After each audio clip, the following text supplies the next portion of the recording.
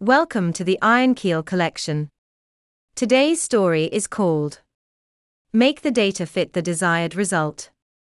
Written by Sean Ellerton on August 2, 2021. Subtitled Given the same raw data, it is often very easy to spin entirely different stories. And that's without telling one single lie. Ever come across those official government results of annual crash fatalities, lives lost due to drink driving, percentage of ethnic minorities incarcerated, or how many lives were lost due to a new disease? Of course, most of us have at one point or another, but how much credence should we place on them? I am wary of statistical reports showing year-upon-year changes without access to the raw data that supports it. And even if that raw data is available for consumption, how raw is that data? Often, the supposedly raw data which supports tables, graphs, and overall statistics fit for public consumption is not raw at all, but already worked to fit the overall desired result. The actual raw data that sits behind all the workings is often not available for public consumption. Why is that? Data in the public sphere is largely dominated by politics, and extensively used as a tool to maintain the interests of those operating within the political system.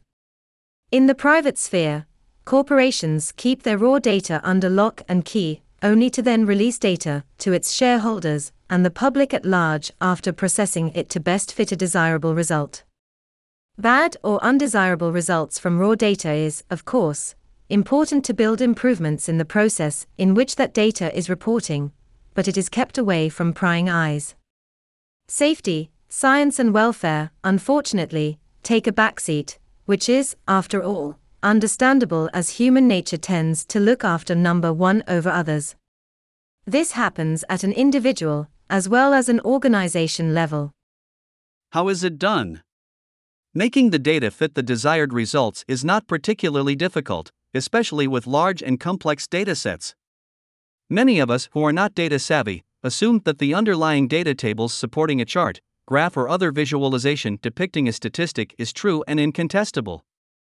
This is often not the case, because to derive those tables, in complex environments, the data may undergo several dozen processes to get there. Moreover, the analysts who request the data often have a figure in mind as to what the data should look like, often at the behest of an overarching authority or client. From school days, we are taught to work out a problem to discover the answer.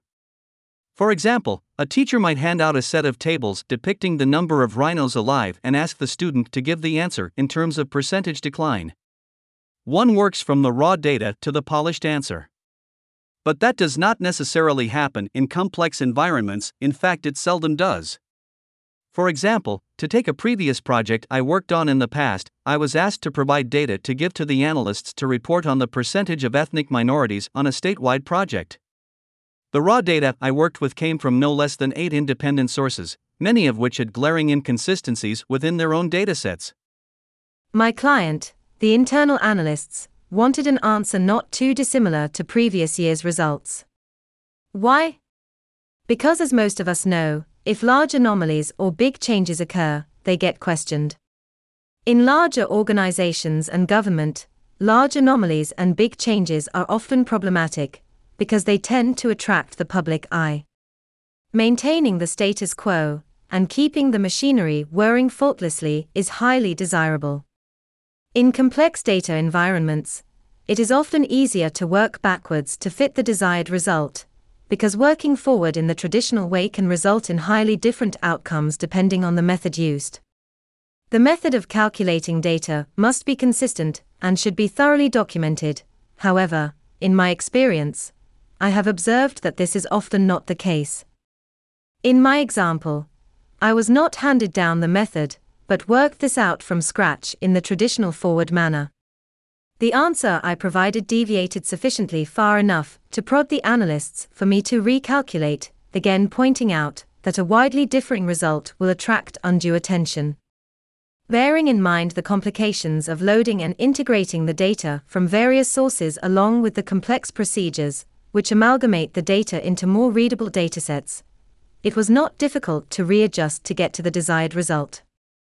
Was I doing anything wrong? Was I fudging the data? Was I tampering with it? No. Without an agreed method as to how to arrive at the result, I had raw data at my disposal. A lot of it. The data was complex because there were several sources, many of which had contradicting data. Which data is the correct one? Moreover, the attributes and parameters of the datasets had multiple and various meanings depending on who interprets them. I could have come out with a numerous variety of differing results, and, as far as my methodology and workings are concerned, they would all have been correct. Another interesting topic to touch on is how we interpret the statistics. Many of us are bombarded with statistics daily, but how do we interpret them? Take this example I stumbled on a few years ago, when I was researching property in a suburb not far from where I live. Apparently, it had less than half the density of my suburb, implying that it was more spaced out with larger properties. In fact, a national real estate website took the bait and interpreted this to be the case, but what the website failed to pick up on was that most of that suburb was taken by a local quarry.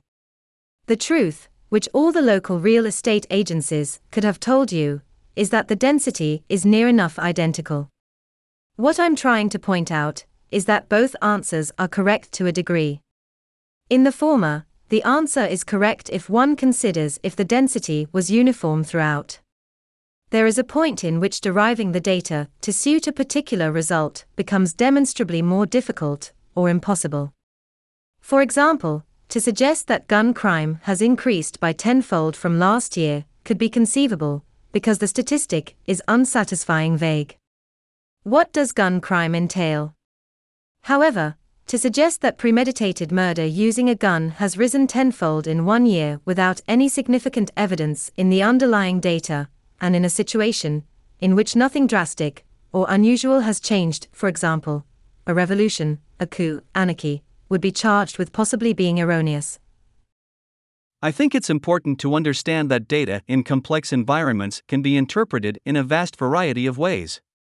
The more complex the data is, the greater the latitude of presenting the results differently. So, the next time one comes across a statistic, graph, or other piece of information which has the potential to alter the interests of an organization or a political party, remember that it is highly likely that the very same raw data could produce a very different outcome. Thanks for listening.